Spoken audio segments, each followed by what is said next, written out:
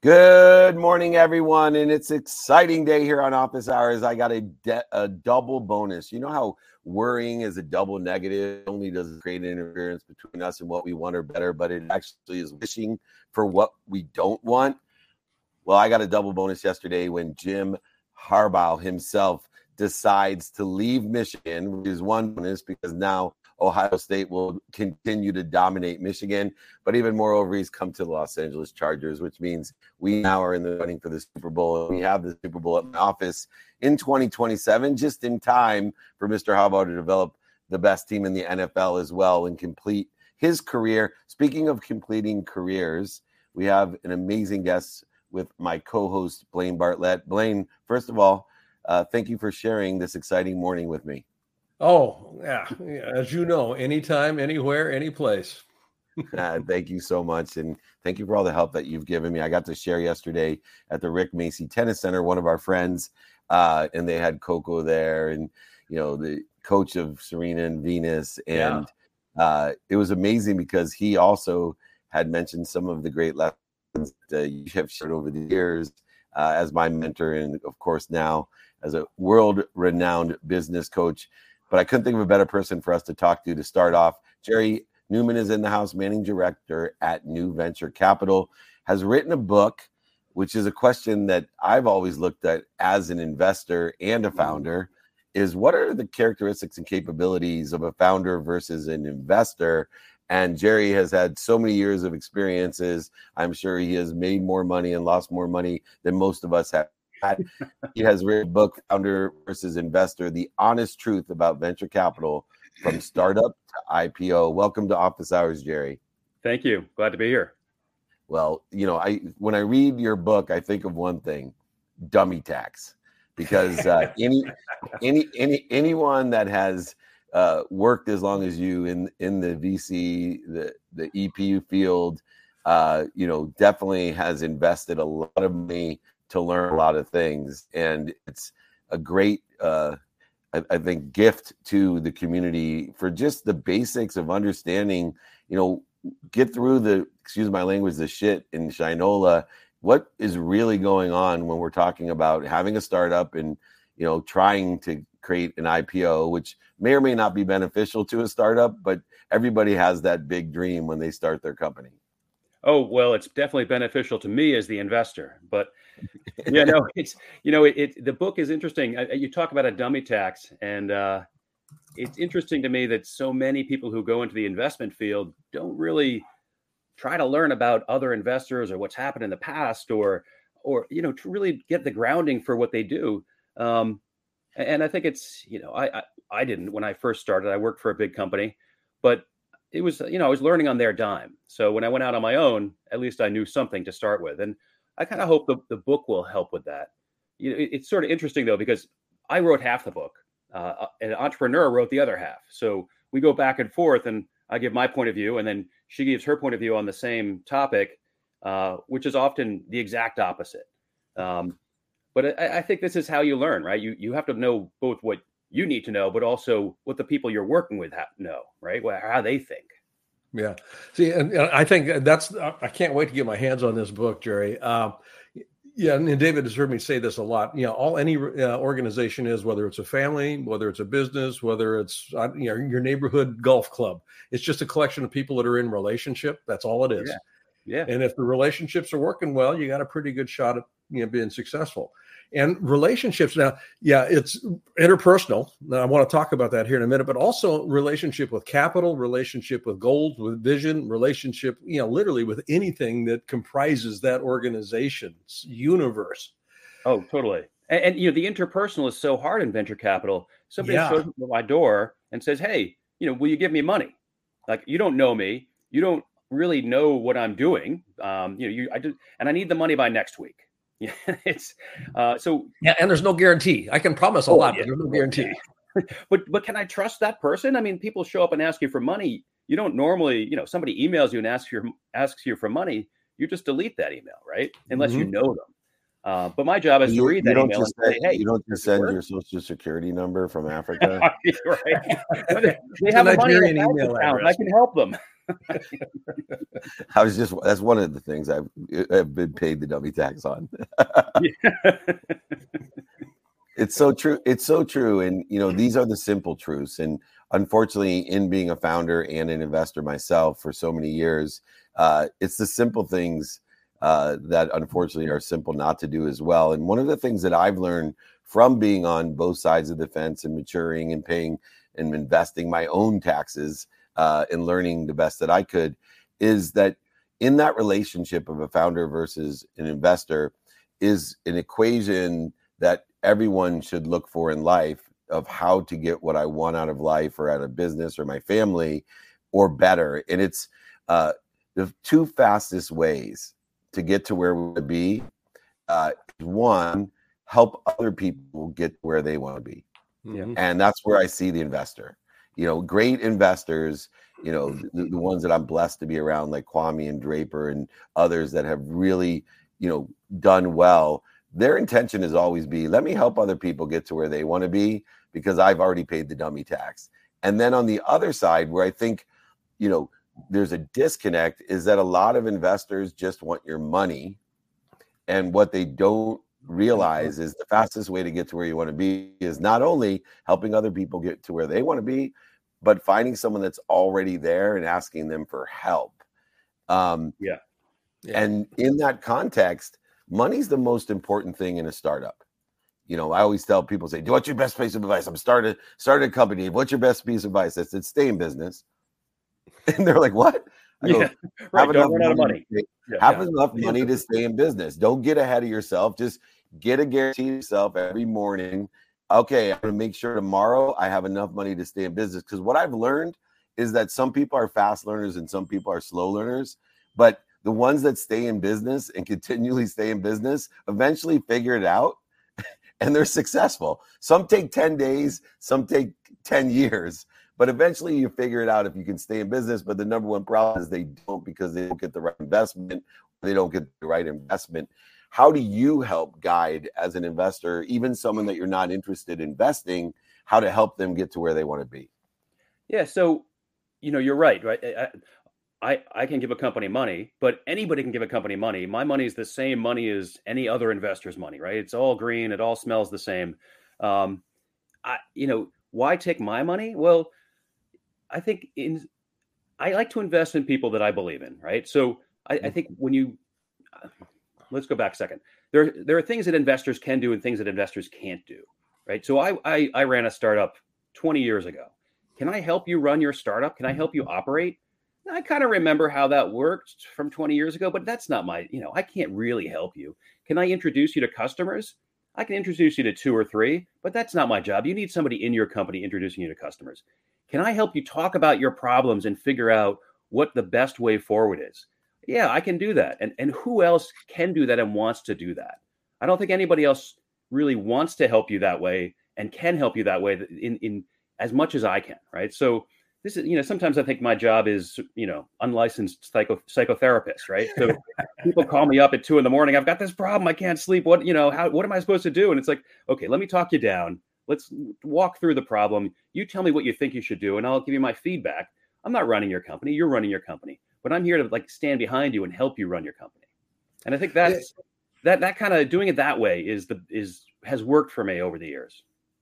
Yeah, I love that framing on that, Jerry. Kind of like, why would I want to take your money? Yeah, if I'm an entrepreneur. I mean, because I've worked a lot of folks through pitch decks and presentations and all kinds of stuff here. And why would I want to take that person's money, knowing that they're probably going to ask for a seat on the board, knowing that they're going to want to probably get a return much faster than you're probably going to want to turn the keys over to them. I mean, there's not just the vetting process on that goes on both sides. And if an entrepreneur is in the position of just thinking all I want is money right now, you're going to be dead in the water. Big mistake. Huge mistake. I think if you take my money, I'm your partner now. I'm your business partner. You have to work with me for the next 10 years, maybe. And it's so you have to know that you can work with me and vice versa. I mean, obviously, that's one of the most important things to me is, can I work with this person, not just for the next 6 months, but for a long time, right? I need to to be able to trust them, to be able to talk to them, to understand where they're coming from, just to protect my own investment, but also to help them succeed, right? So, you picking the right person is something I think investors think about more than entrepreneurs. Entrepreneurs really think about like, hey, it's a great firm. They've got a great reputation. They've got plenty of money. They're offering me a good valuation. But who is the person that's going to sit on your board? Yeah. Can you work with them? Absolutely the most important thing. And last question, real quick, Jerry. When writing a book, and Blaine and I have been blessed, Blaine wrote a book for me and put my name on it. That's a real blessing since you wrote the book. It's a good gig if you can get it.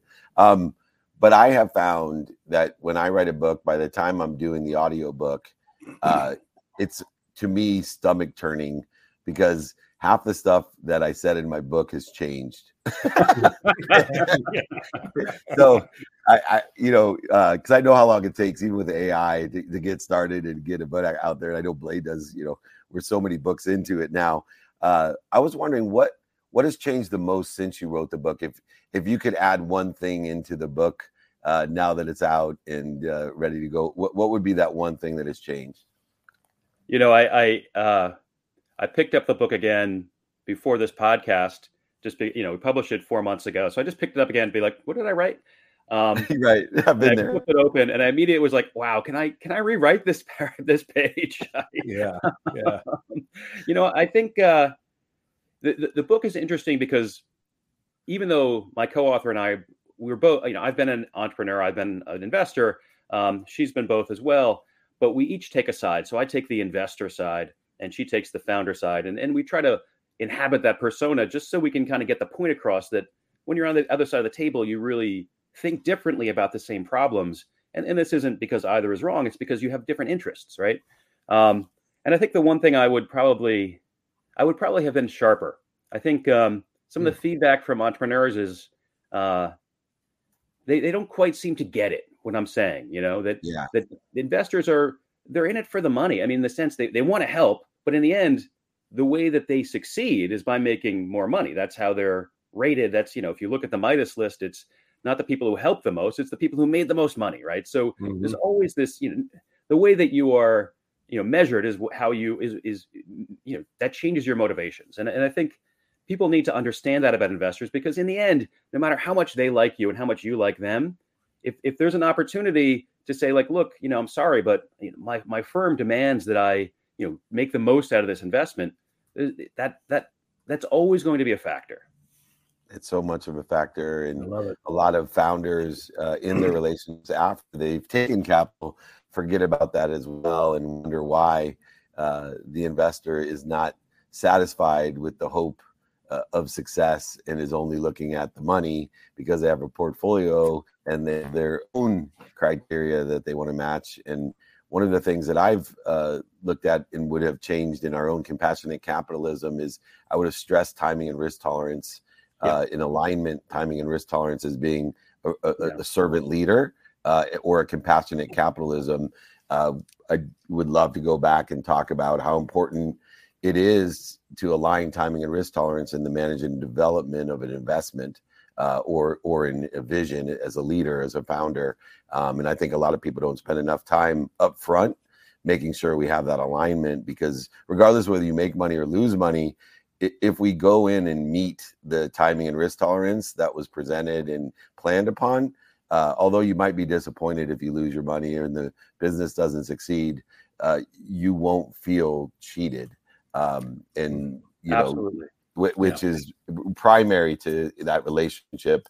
Founder versus investor. You can go to founderversusinvestor.com. Look at both perspectives. Jerry Neumann has more experience, like I said, than most people. He also teaches at a program that I'm blessed to come in and get to speak at one at a time with Dr. Doug and others there at Columbia University.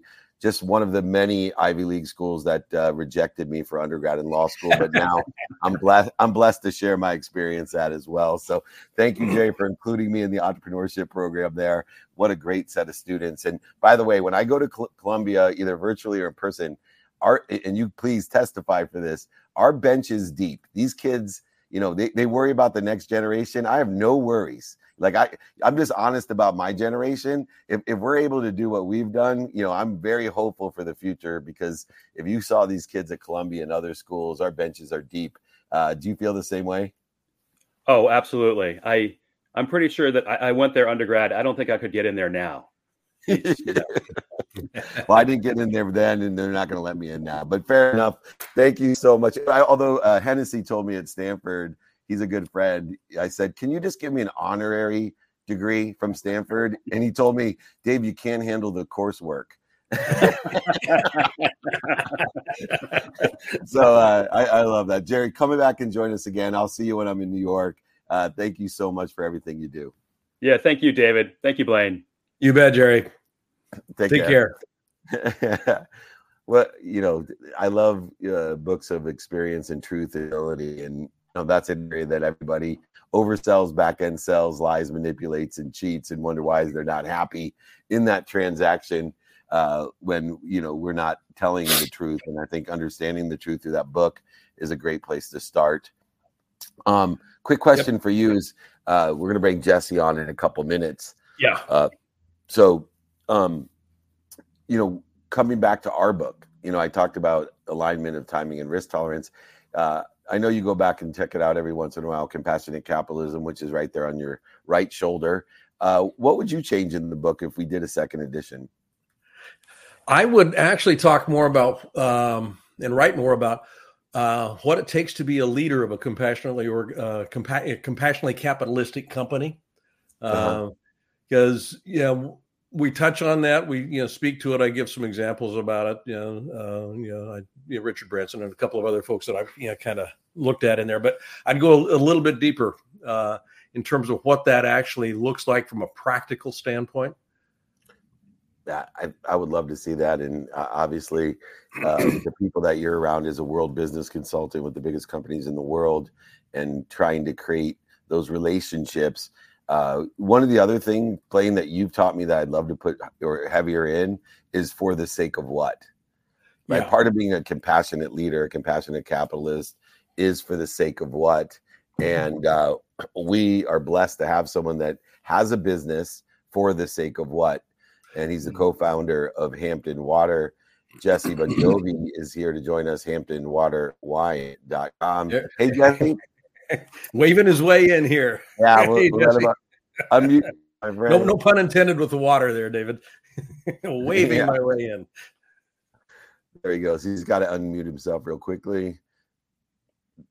The number one interference between an interview and an interviewee is the mute button. And I probably do 12 interviews a day, Jesse. Don't feel bad that literally I still forget to unmute myself. And I'm like, yes, I am a professional. But more importantly, we were talking about being a compassionate capitalist. Anybody in the water and wine business, anyone that has a business today, obviously has to have some sort of social impact in mind.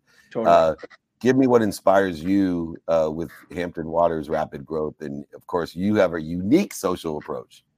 For sure. Yeah. So great question. And first of all, thank you so much for having me. I don't know if any of you can tell, but I'm actually out on the West Coast, so the sun isn't barely up yet. But I guess it really started for me. My parents have always been very involved in giving back, right? So, when we came up with the concept for this company back in 2016, it wasn't really something that we had thought about as a component for the brand. We truly wanted to create a for-profit business because my parents run and operate an organization called the Soul Foundation that helps to feed those in need and those that are food insecure around the state of New Jersey. And so they also done a number of things with homelessness and doing a number of different things with building homes, through a number of different projects. But as 2020 really, happened, and as the pandemic really took hold, and numbers of people that we had grown very close working relationships with were suddenly out of jobs because their restaurants had closed, or, these family businesses that they had built had now gone out of business, we knew that we had to step in and help because people were sitting at home drinking. You know, the wine business was a good business to be in 2020.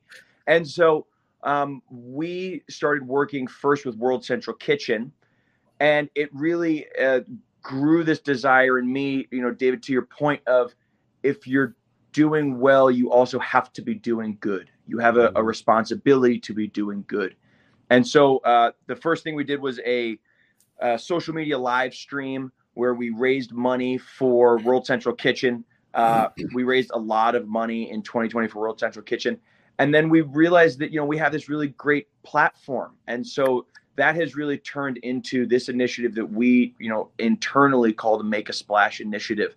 And we work with a number of different charities across the country, everything from the It Gets Better Project to a great organization called the Pink Agenda that does incredible work for breast cancer research.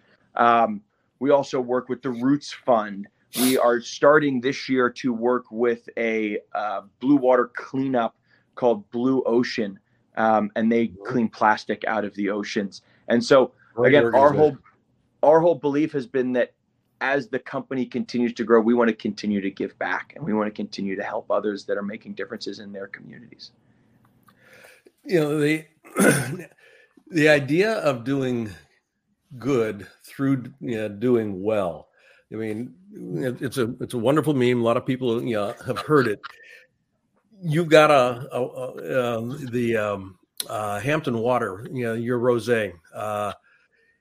The growth on that has been spectacular, particularly in the last year. How are you actually channeling what you're doing with that? Getting real specific here, Jesse. Just how are you doing good with that outside of obviously, getting some spectacular marks on Wine Spectator and a couple of other, I mean that sort of stuff. But how does that actually translate? And this is a question that's based on this compassionate capitalism notion. Sure, everything is connected. It doesn't serve if it's just benefiting me. How is it benefiting? How are you working with your vineyards? I mean, whomever it might be. Sure. Well, so again, we've created partnerships with a number of these different charitable organizations. And so, for example, right, the Pink Agenda, we got connected with them through an organization called Speed Rack, which is a entirely female cocktail competition. And then they help to also raise money for Pink Agenda. And so, again, talk about doing good and doing well. It helps us because it gets us in front of incredibly talented bartenders from around the country. We are able to sponsor those events. And the great thing, again, we always we joke and say that we're a wine that, went to college with the tequilas. And so, we are constantly looking for new ways to get ourselves in front of folks, right? So we have a bunch of really great cocktail competitions ourselves. We have a bunch of really great cocktail recipes now because of working with these amazingly talented bartenders. But once we sort of had this realization of, well, this is obviously such a natural fit for the brand, and because everything we do is pink, we were able to very quickly and easily start working with the Pink Agenda. And so now we're one of their biggest sponsors. We host a number of different, we've hosted galas with them. We sponsored galas with them. We give back a portion of our proceeds during Breast Cancer Awareness Month to the organization. And like I said, I mean, it really started with the World Central Kitchen thing when we first launched. And again, in the peak of our best season of selling of the year, which is obviously August in the United States, we gave $1 of every single bottle that was sold back to the World Central Kitchen across the country. And so not only was there a large donation on our part from bottles sold, because like I said, people were sitting at home buying cases and cases of wine, but then we also hosted this live stream where we raised a ton of money, and it was a concert that my dad put on Facebook, and we raised a ton of money and a ton of awareness for what World Central Kitchen was doing. So our whole belief has always been that as we've grown this platform and as we've grown this social media presence, and we've become the most followed rosé on the internet, I feel that it is our responsibility as a brand to not just take.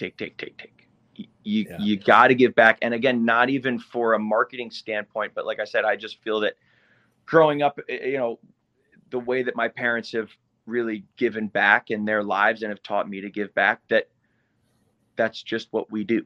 Yeah. And so this summer, like I said, we're going to launch this partnership with the Blue Ocean organization, and a portion of the sales for a month are going to go back to cleaning plastic out of the ocean. Love it. And Jesse, I want to just kind of finish with a bigger picture in a more perspective thing. I've been blessed in my career at Lee's and of hanging out with your dad and actually having a conversation, not just fanboy over his amazing talent. So luckily I wasn't with my wife, because I wouldn't have gotten a word in if I was.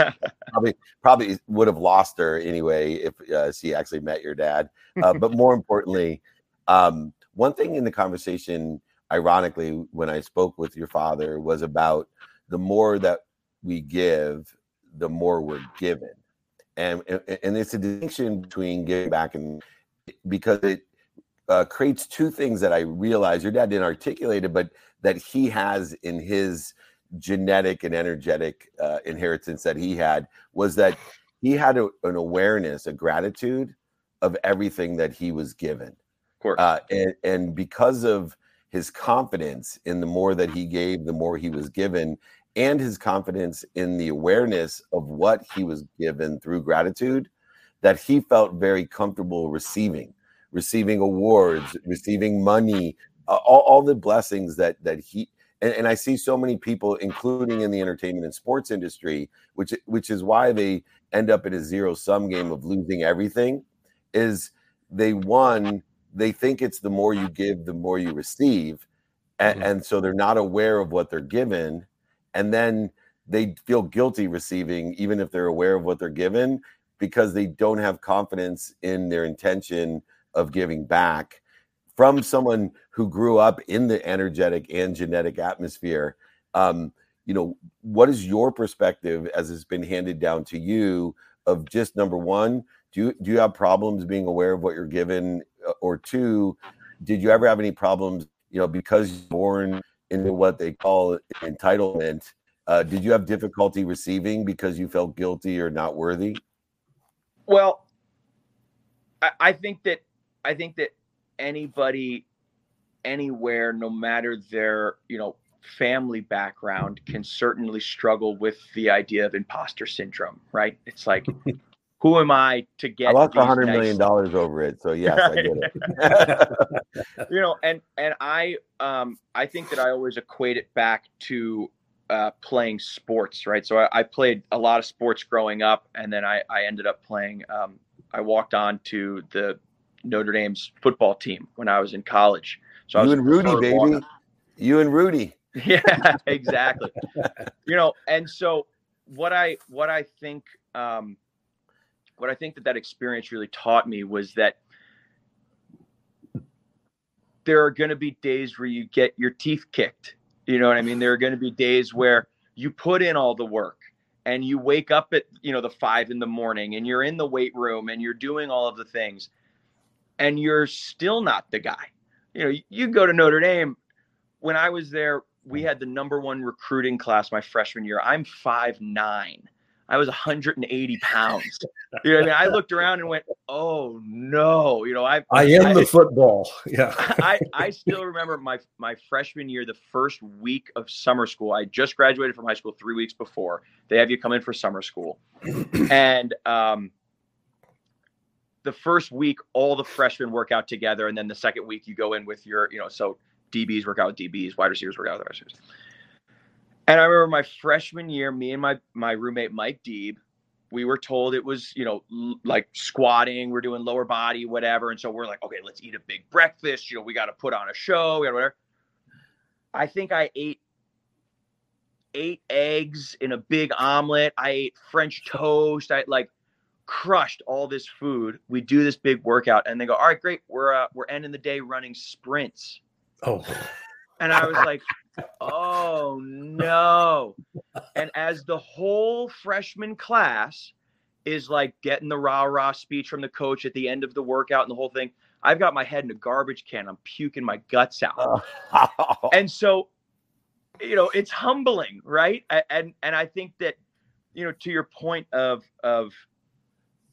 my dad's upbringing and then, him raising me, and nothing is given, right? Everything is earned. And so to your point earlier of giving and being able to receive, right, is I think that he's always been such a big proponent of the hard work pays off, right? Yeah. And if you put in the work and it doesn't go your way, which a lot of times it doesn't, right? I mean, in any business, we get a lot of no's. And especially when we first launched this, right? You're walking in there going, I'm 22 years old. And they're going, and what do you know about wine?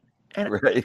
I didn't know anything, And so, but I had those experiences in my life of, you got to show up every day. You got to work harder than the other guy. You got to get your head kicked in. You got to, throw up some mornings at 5:30, and those things allow you to, when the moment comes, and my junior year, after coming back from injury and doing all of the things that were required, I got to run down on kickoff, which is, like you said, right, Rudy, you get one play. Yeah. I got to run down on kickoff, for the University of Notre Dame. And I can still remember walking out in the field and going, okay, now this is your shot. Right. And so I've always been a firm believer in the fact that you get your foot in the door. Right. And like you said, hey, maybe they take the meeting because they're a big fan of Bongiovi. Maybe they take the meeting because they're a big fan of Gerard Bertrand, who's our amazing winemaker, right? Mm-hmm. Maybe they take the meeting because we've gotten 4 90-point ratings and I didn't crush a single grape.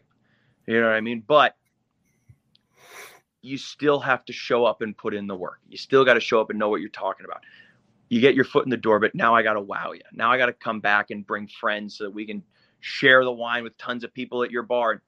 A lot of brands don't do that, no matter who they are, right? But we are the guys, my dad always jokes, says, we're like Avis. We just work harder, and so we're never afraid to show up and put in the hours.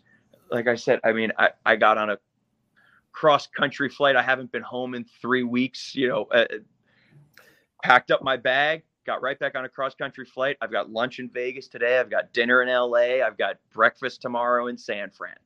You know what I mean? My kind of guy, man. My kind of guy. It's just what you do. I got some introductions to keep you even more active in New York and New Jersey, closer in your backyard, and both on the wine side, obviously, and 2 on the charitable side. Awesome. But yeah, you forgot one reason people take meetings, which is the reason I wanted to go to Notre Dame, which is you went to Notre Dame. That'll get you in the door a lot of places, which is awesome. Yes, it does. You are hard pressed to find a non-Notre Dame fan anywhere on the planet. It was funny, when I was a junior in college, I went out to Tokyo for the first time, and me and a teammate of mine, we went out and spent 10 days in Japan, and we met the Tokyo club, the Notre Dame Club of Tokyo. They took us out to dinner. We were looking around. So good. They knew everything about us, and we were like, this is pretty crazy. Yeah. Cool. How about Notre Dame has a sponsorship deal with the country of Ireland? Right? Like, it is so awesome. Anyway, Jesse, we appreciate you. Blaine and I have many more shows. We love to promote and raise awareness to the social impact that you're creating by doing well and doing good. And may you keep on giving to be given more and receive all of it. You deserve it. I'm a big fan of, as a underachieving Division III football player who gave my heart and soul to be below average. I understand what it must have been somewhat like to show up every day and give everything and wait for that one. Being the bullet on the kickoff team must have been a thrill. So that is awesome. But please promise us you'll come back. We got a lot of other shows. And no doubt. When you're back in LA, give me a call. We have our office at SoFi Stadium. I'll let you run the field there, which is quite a feeling, it no matter if you're playing or not. So thank you, my friend. We'll see you soon. Thank you, guys. Yeah, I appreciate it. We're going to get you on the Full of Business show here pretty soon. All right, I'm in. Okay. Awesome. Thanks, guys. At Hampton Water, HamptonWaterWine.com. The incredible Jesse Bongiovi. His dad must be proud. Thanks so much. Thanks, guys. Have a good one. Cool. All right. Blaine, what's your takeaway for the day? I'm going to pick up on something Jesse said. You got to show up. You just got to show up. I mean, if you don't show up, why even think you're going to get anywhere? You got to show up. Even if your head's in the trash can, you got to show up. I love it. And mine is not only showing up, but how you show up. And it's something that your wife, who's the founder, speaking of our first guest, the founder of the Unstoppable Foundation, unstoppablefoundation.org, always says is not just showing up, she's evaluating how people show up. And the takeaway that I have is all the guests that we had today, it's how they showed up. It's, early in West Coast, it's, not something they have to do, as, a great investor and a professor at Columbia. And obviously Jesse's traveling the whole world. Sure, he was thinking I should be in the gym squatting and eating a big breakfast afterwards. But instead, they're here like we are to take the time to pour in the community of people that want to help each other and know people that can help each other. And both of those people stand to show up, but not just show up, how they showed up is a great takeaway. And that's what I love about you. Oh, hey, I love showing up. Showing up is fun. And, it's interesting because, John Bongiovi is obviously Jesse's dad. And I say, obviously, we didn't necessarily mark that out. But in the context of entitlement, Jesse doesn't show up entitled. It's kind of like there's work to be done here. And entitled kid doesn't walk on at Notre Dame. Exactly. Yeah. I mean, it's kind of like, guys, I'm here. I'm going to put the work in. Yeah. The door may have been open, but that's irrelevant. I got to do something once the door's open. That's awesome. You're real, really, what's the word I hear? Insistent on people paying attention to what they need and then asking for help. Okay. The asking for help. So it's one thing to ask for help, but it's another thing to actually show up and do something after the ask is made. After the ask is made, do you actually leverage that? Do you actually do something with it? Or do you just say, well, I did the ask and now I'm going to sit back and wait for something to happen? Yeah. It doesn't work that way. No, intention means the things they do, believe, and feel after you make the ask. And I do that every day and inspire others from what I've learned from you. Check it out. The compassionate capitalist himself, Blaine Bartlett, blainebartlett.com, one of the greatest mentors I have ever had. And I've turned on to so many people who brag and thank me for the effort and the help that you've given them. So Blaine Bartlett, thank you so much. I will see you soon. Oh, you bet, buddy. We will be together and have a great Friday. You got a good one going up. Hey, folks, tune into his show on Friday. His Friday morning show, awesome. It's amazing. You got to check in on it. A lot of practice over 24 years of doing free Friday training in our Friday show, which is giving back to everybody. Thank you, Blaine. You bet, buddy. Awesome, brother. Thank you so much. All righty. That'll do it. We are in Atlanta today, so come and join us at 3:30 in Atlanta. We will be doing a lunch and learn with Andre Fluellen, Hannibal Davies, many other people. Then we'll be in Nashville tomorrow. We are blessed to be around James Maslow, Michael Chandler, and a variety of other people. So please reach out. If you want to know, we'll be in Temecula on Sunday with the Ranch with Dan Fleischman and Michael Chandler and Tim Kennedy and others at the Black Ops event. Just go ahead and email me, david@dmeltzer.com, or join our text community, 949-298-2905, 949-298-2905. Remember, be more interested than interesting. Be kind to your future self and do good deeds. We'll see you later.